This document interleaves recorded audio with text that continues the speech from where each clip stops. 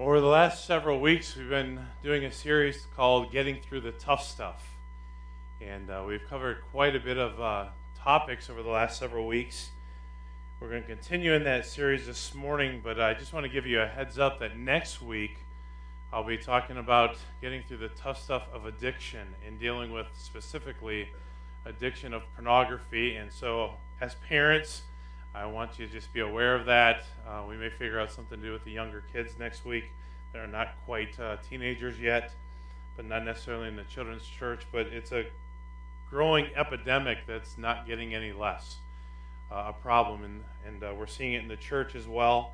So just so you know, I want to give you a heads up. But today, getting through the tough stuff, and one of the requests that I had to speak on in this series was getting through the tough stuff of being content, contentment.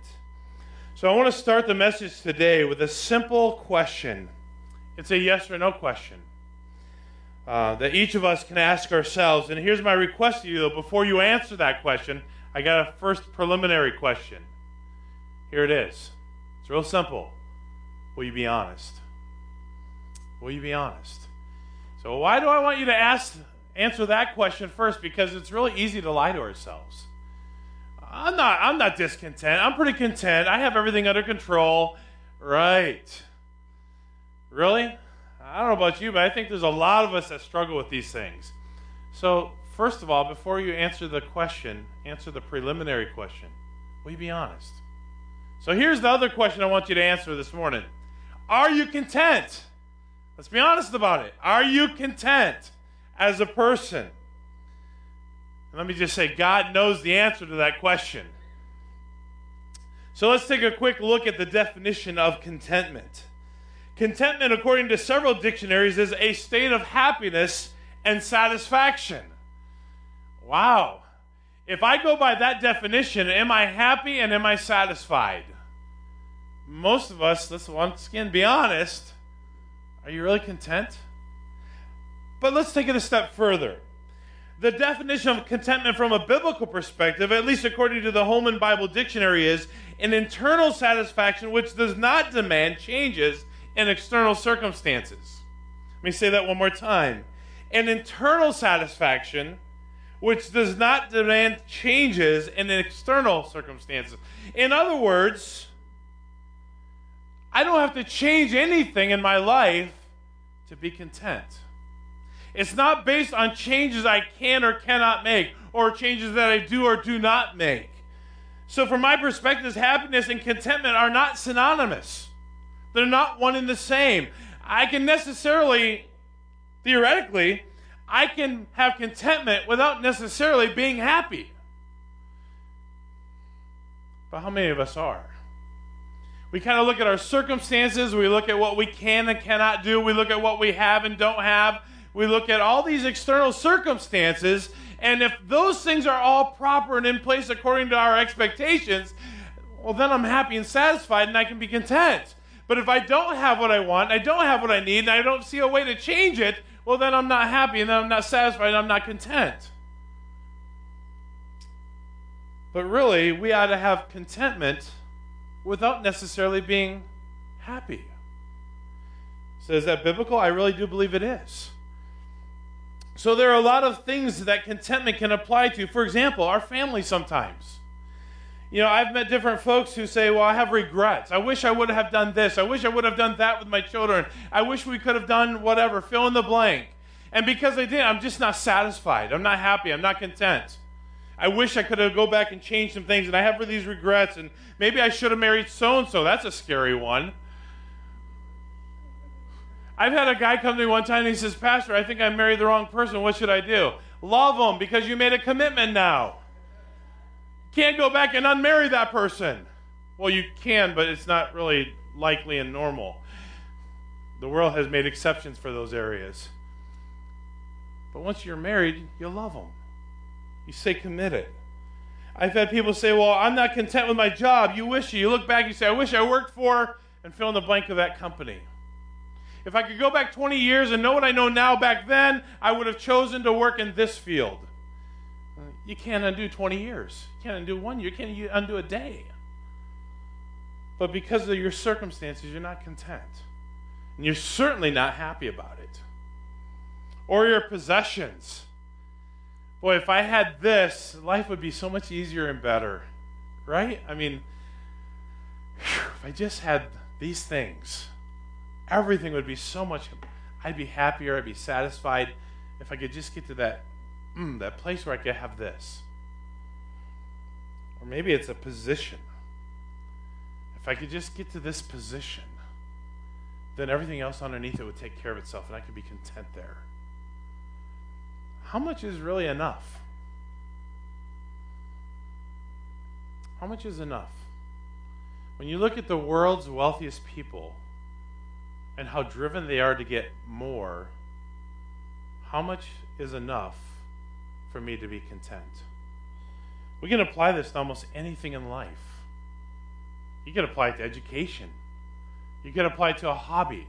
You can apply you fill in the blank. You can apply it to that.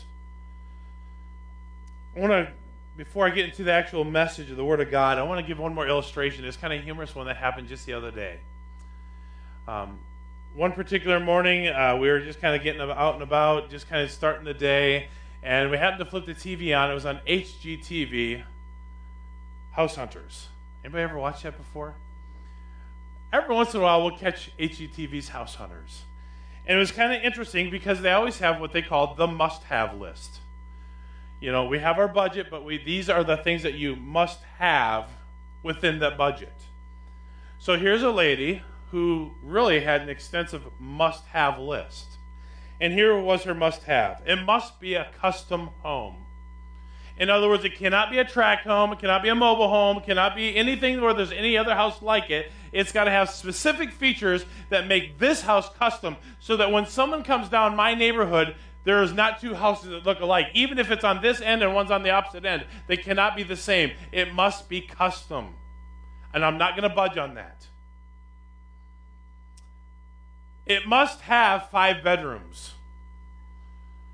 And the realtor looked at her and said, so how many children do you have? 1 little girl. Do you have plans for more children? Well, not probably, not really sure, but more than likely no. But you need 5 bedrooms. Yes, that's a must-have. It must have a finished basement. It must have a ½ acre of yard. Because I've got a new Z-turn, the guy says, and he goes, I want to have fun with my Z-turn. And here's another must-have. It must have 3-car garage because I need 1 stall for that Z-turn. That was a must-have. And then the last one was, it must be within 2 miles of my work. And the realtor kind of went like this. And then the husband looks at the lady and says, honey, I don't think you're going to get all these with that budget. That's his job, pointing to the realtor. And the realtor once again goes, let me see what I can come up with. What would it look like to be content in your life? Is all my contentment based off what I have or don't have, what I can do or can't do? What would it take to be content? I mean, think about it. I mean, all the guys that are in professional sports. I remember when I was in high school, or just graduated from high school, and I remember the first astronomical salary that was given. It was given to, I think, Shaquille O'Neal or Sean Kemp, one or the other.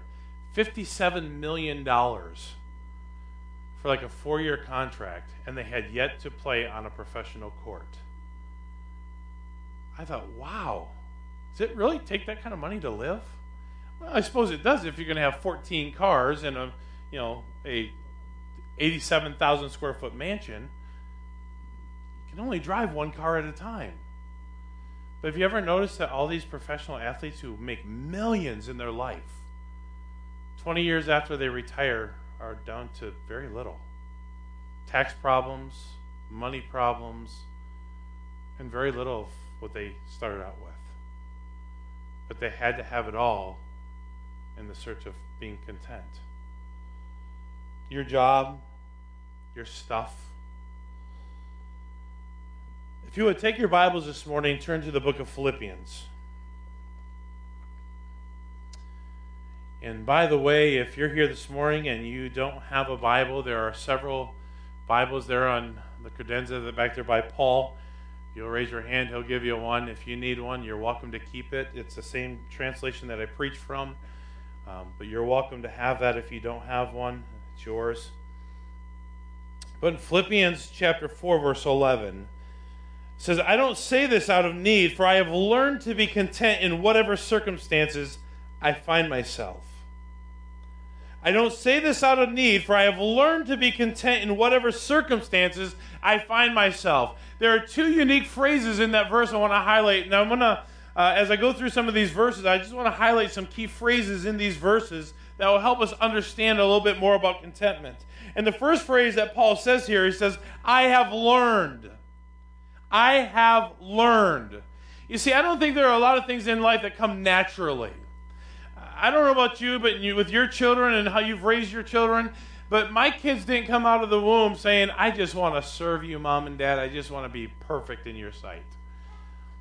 That never happened. See, through discipline and instruction, they learn to obey.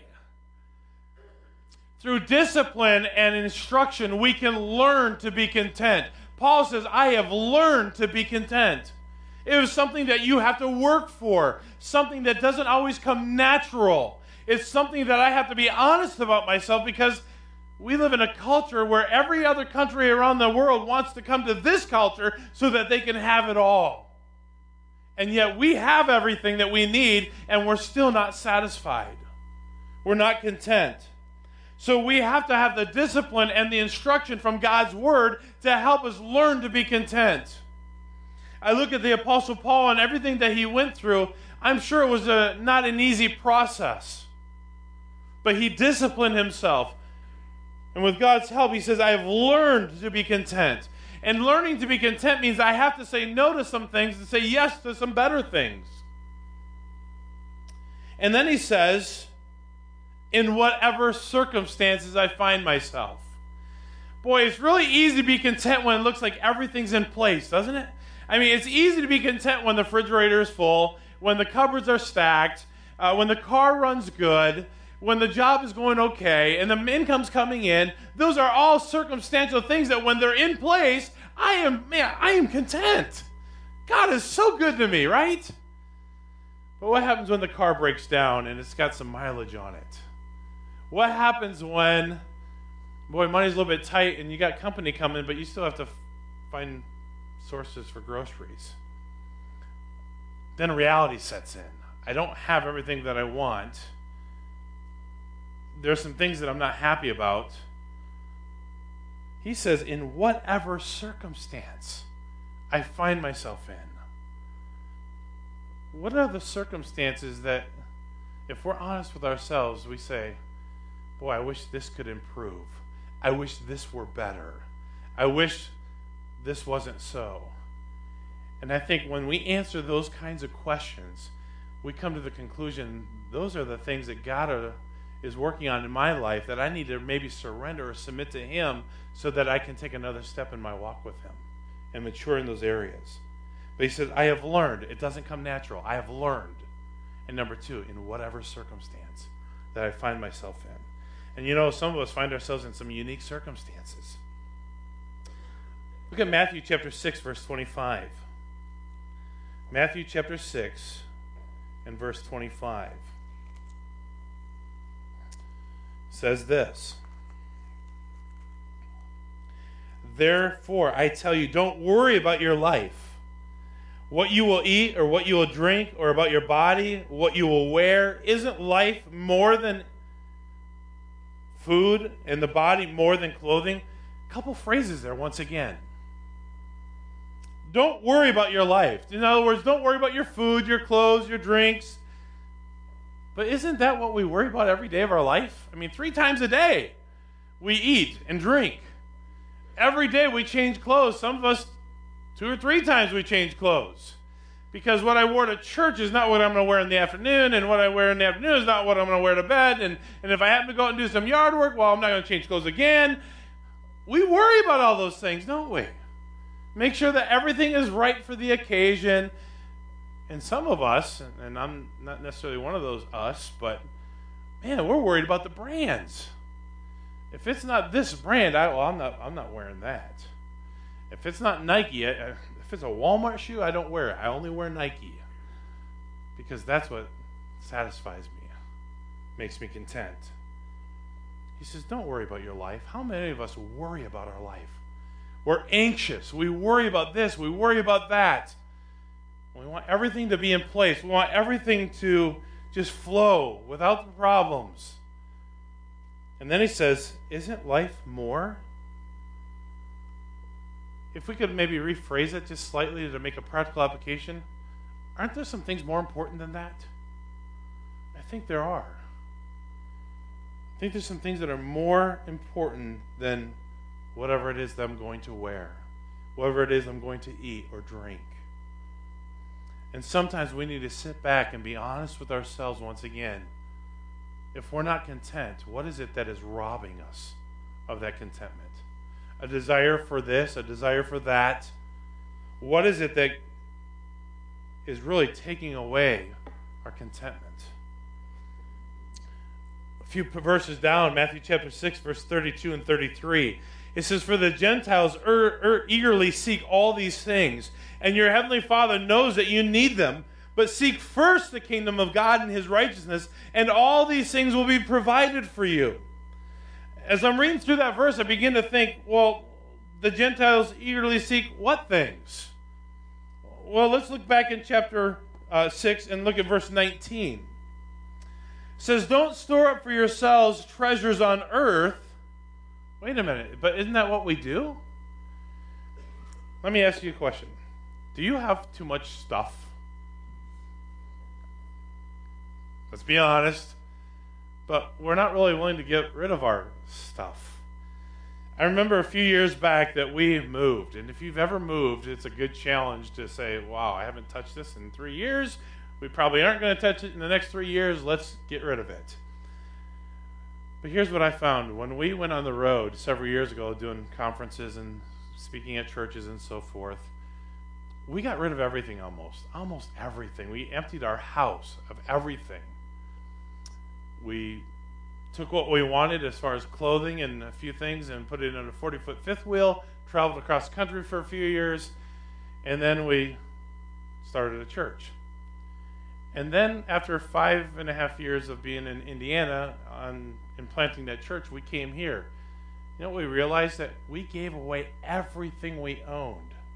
And within 5 years, we had more junk than we knew what to do with again when we moved here, of which some of you can attest to because you helped us move that junk. But man, we accumulate. Yeah, amen. Thanks, Mike. We accumulate and accumulate and accumulate because we see and we want and we think we need to have it to make us content. Look at verse 19 again.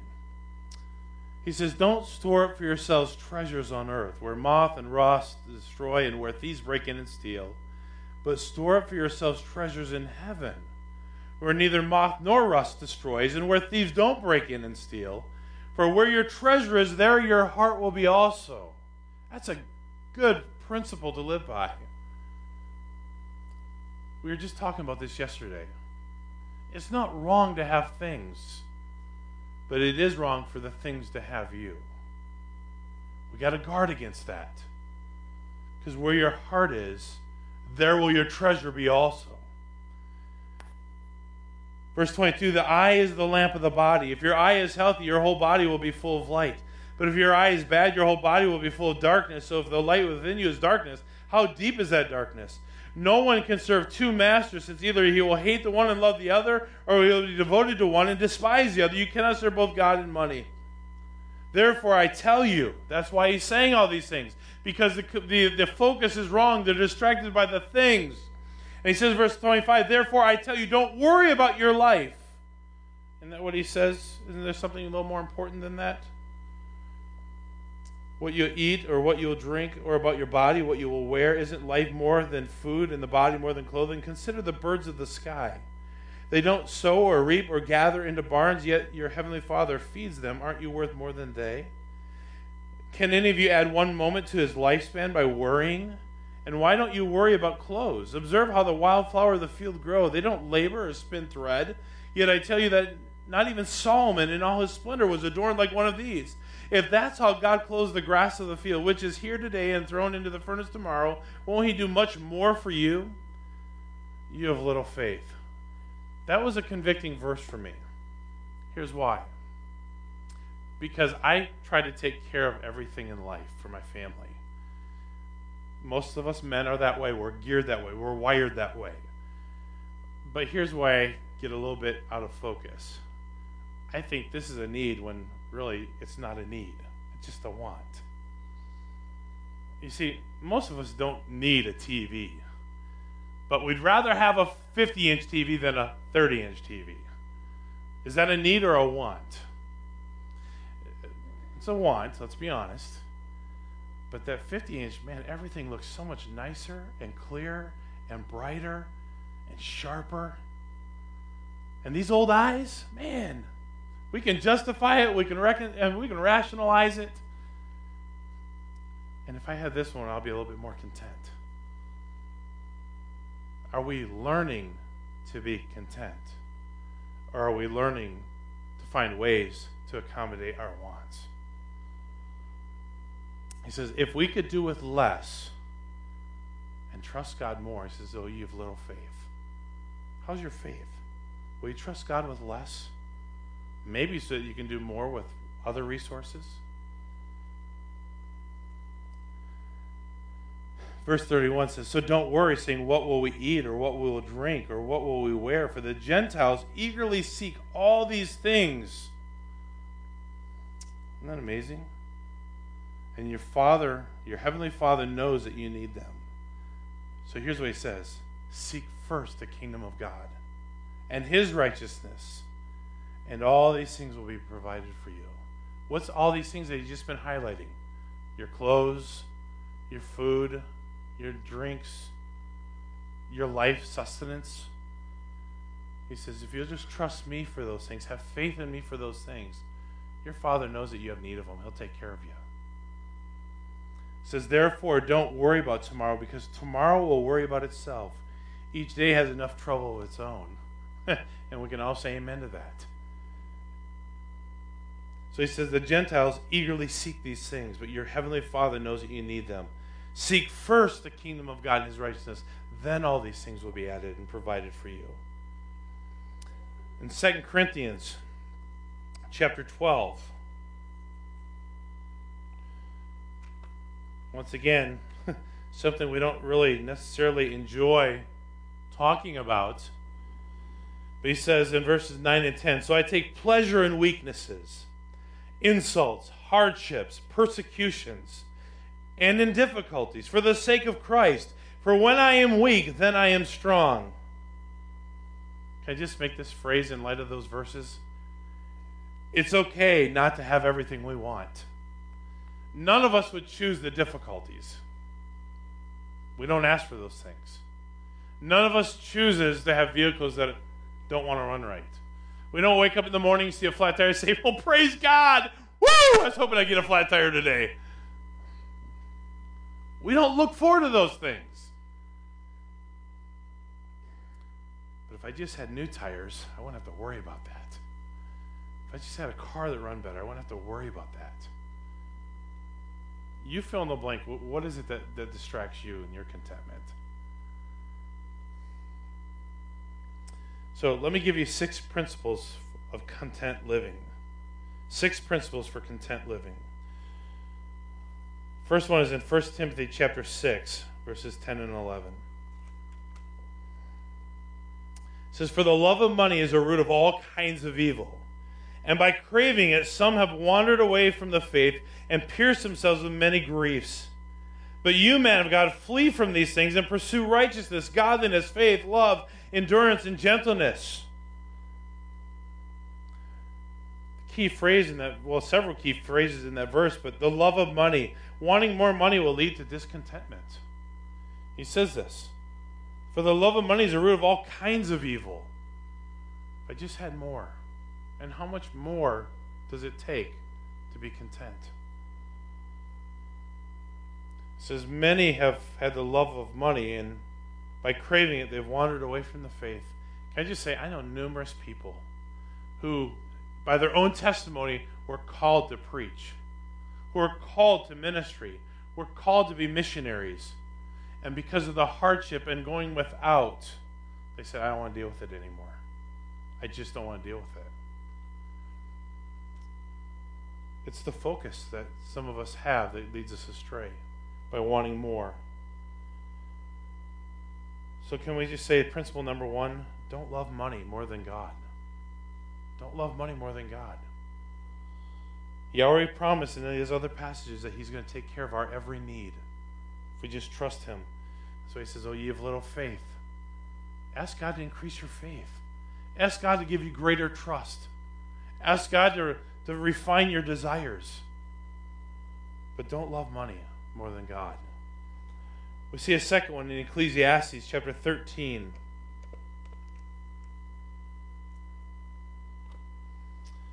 Ecclesiastes chapter 5 verse 10 says, the one who loves silver is never satisfied with silver, and whoever loves wealth is never satisfied with income. This too is futile. Number two, beware of that which will never bring satisfaction. Beware of that which will never bring satisfaction. He says, silver, if you really want more wealth from silver, it's not going to do it for you. You want wealth? You love wealth? It's not going to do it for you. Be careful of what will never satisfy when it comes to the world's goods. We need to be careful.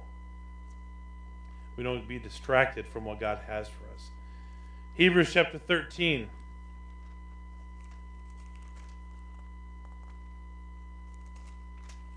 In verse 5. Keep your life free from the love of money. Be satisfied with what you have, for he himself has said, I will never leave you or abandon you. Be satisfied with what you have. I asked this question a long time ago to myself. As a teenager, watching my dad go through a lot of suffering. Later on, years later, as I developed diabetes in my own life, I asked this question. And you can ask this question in whatever state you're at in life. What if this is as good as it gets? Just answer that question. What if this life that we have, the circumstances that are our own, what if this is as good as it gets? Is it enough? Is it enough? So, Pastor, that's a dumb question. No, it's not. Think about it for a moment. What if God doesn't do anything more? What if God doesn't give you anything better or anything else? What if what you have is taken away and what you're left with is all you have? Is it enough? Is it good enough? Here's my answer for that. I've already been given more than I deserve. I've already been given far more than I ever deserved. Think about this just for a moment. Who of us in this room didn't come here naked this morning? You have clothes on your body. Thankfully. Just saying. Who of us didn't have the ability to have food and drink this morning if you wanted it?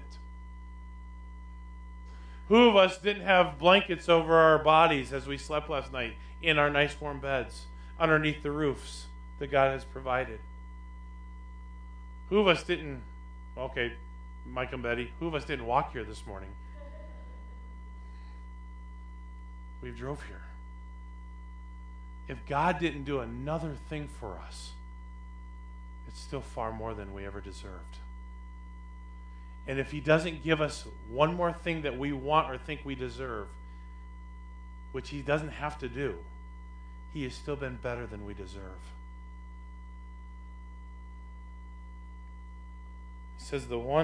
He says, keep your life free from the love of money. Be satisfied with what you have. For he himself has said, I will never leave you or abandon you. Are you satisfied with where you're at? Content that God has been so good. So good. even if nothing else happens. Number 4. 1 Timothy chapter 6.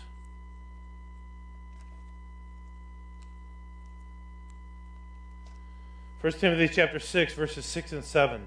But godliness with contentment is great gain.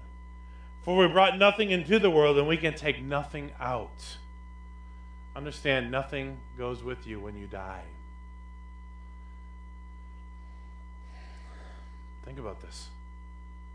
We work to get to buy, and because we work to get to buy, we have to go work more hours and save more to get more, to cover more, to cost more. It's a circle. It's a vicious circle at times. And we're worried about it because we're not satisfied. He says, regardless of what you accumulate, you can't take none of it with you. None of it's going to go with you. So the question is, once again, how much is enough? What will it take for me to be satisfied? Luke chapter 12 and verse 15. He then told them, watch out and be on guard against all greed, because one's life is not in the abundance of his possessions. Can I say it this way? Your life is not evaluated by what you have. Your life is not evaluated by what you have. It's amazing how, once again, house hunters, it must be a custom home. It must have 5 bedrooms. It must be within 2 miles of my work. It must have a half acre of land. It must have a 3-car garage. It must have. Why? Because I've got a status quo to keep up with. I mean, when people drive down my driveway, they have to know that it's not like everyone else's. People have to know that when they step in my house, it's different than theirs. It's better. It's custom. People have to know that if they come to my house, I've got 5 bedrooms. And I never could figure out this one out. This is a side note. Why would I have a 4-bedroom house with 6 bathrooms? Fill that one in. I can't get the... whatever. What will it take? Here's a 6th one. 1 Thessalonians chapter 5, and I think this is a key one. 1 Thessalonians chapter 5, verse 18. Give thanks in everything, for this is God's will for you in Christ Jesus. Can we learn to be thankful with what God has given us, without the intent of having to have more? Give thanks. I've just found that when we're thankful for little, it goes a long way. Have you ever, let's be honest, once again, have you ever sacrificed for somebody to help out with a perceived need that was presented? And so you sacrificed and gave to that need only to have been told something along this line. Well, it was good, it was okay, but I really needed... I mean, that was okay, but I really wanted... And you just feel like, wait a minute. I just sacrificed and gave you this, but it's not good enough? Has that ever happened to anyone? My hand's up, two hands and a foot. Where I've given something to somebody because I felt like they really wanted it and they indicated that they needed it, only to find out that either A, they got rid of it right away because it wasn't what they really wanted, even though you sacrificed for it. I wonder how often, I know God's not human and doesn't think like humans, but I wonder sometimes God says, I've provided all these things and you're still not satisfied. I've provided all these things and you're still not content. I've given you life and health and breath. I've given you a house. I've given you clothes. I've given you a job. I've given you everything that you have is from me, God says. Everything. And you're still in your back of your mind trying to figure out how you can get or this because we struggle with contentment. And comes back to what Paul says, I have learned to be content in whatever circumstance I'm in. Wherever I find myself, I have learned to be content. I can just imagine, just for a moment, Paul traveling from town to town, village to village, and he didn't have a travel trailer, didn't have a F-350 to pull it. Sandals. I mean, didn't even have a good pair of Nikes. I mean, walking shoes weren't quite available like they are today. Flat leather sandals that had no arch support. Going from town to town. And I can only imagine that Paul would have liked, quote unquote, to have had a nice memory foam mattress to sleep in when he got there.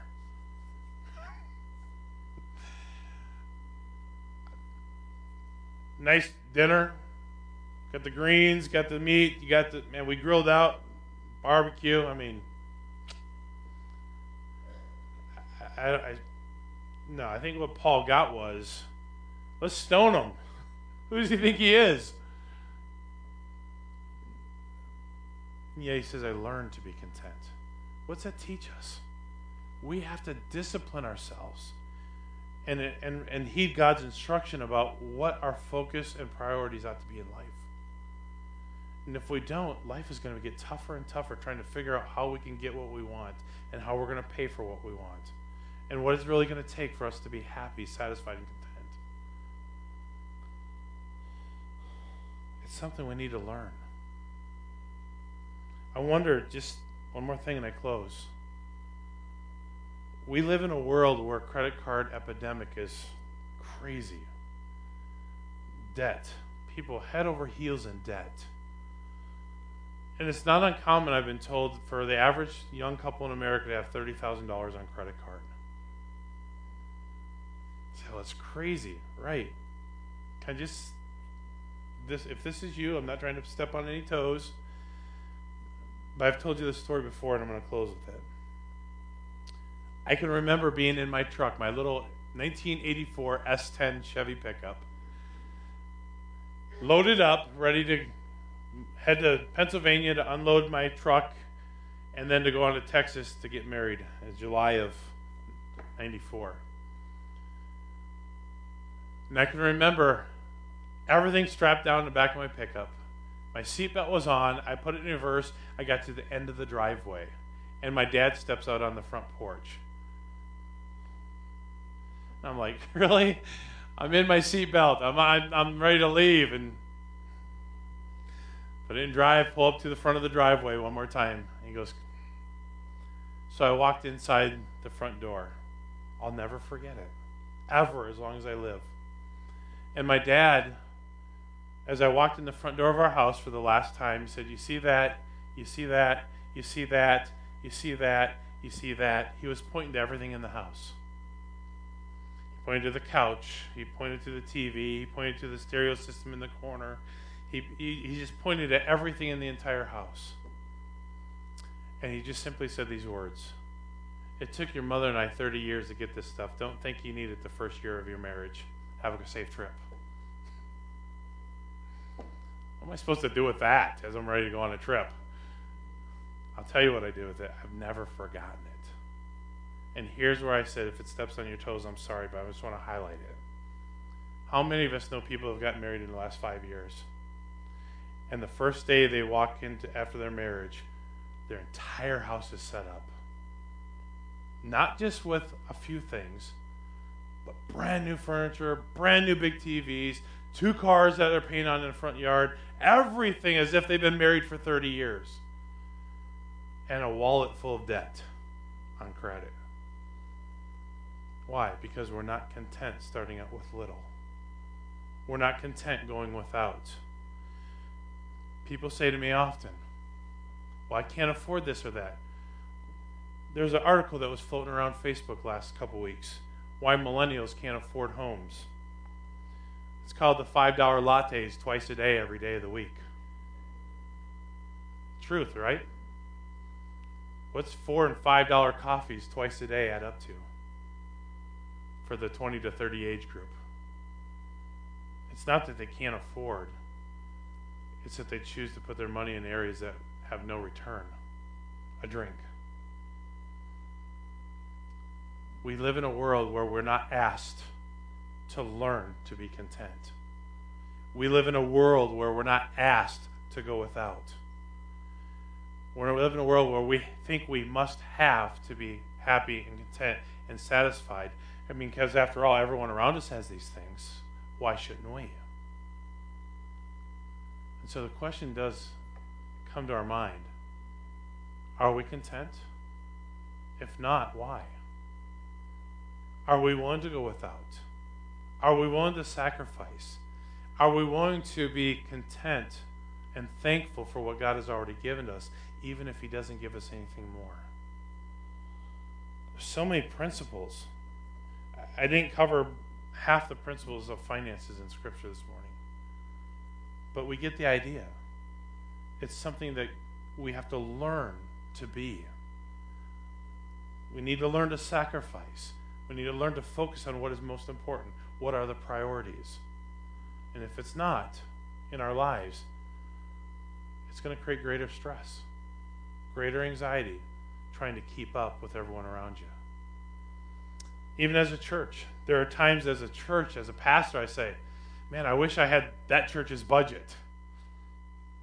I mean, they just spent $200,000 on a paint job and a new logo. That'd be awesome. Then I think, maybe not. We have to learn to be content.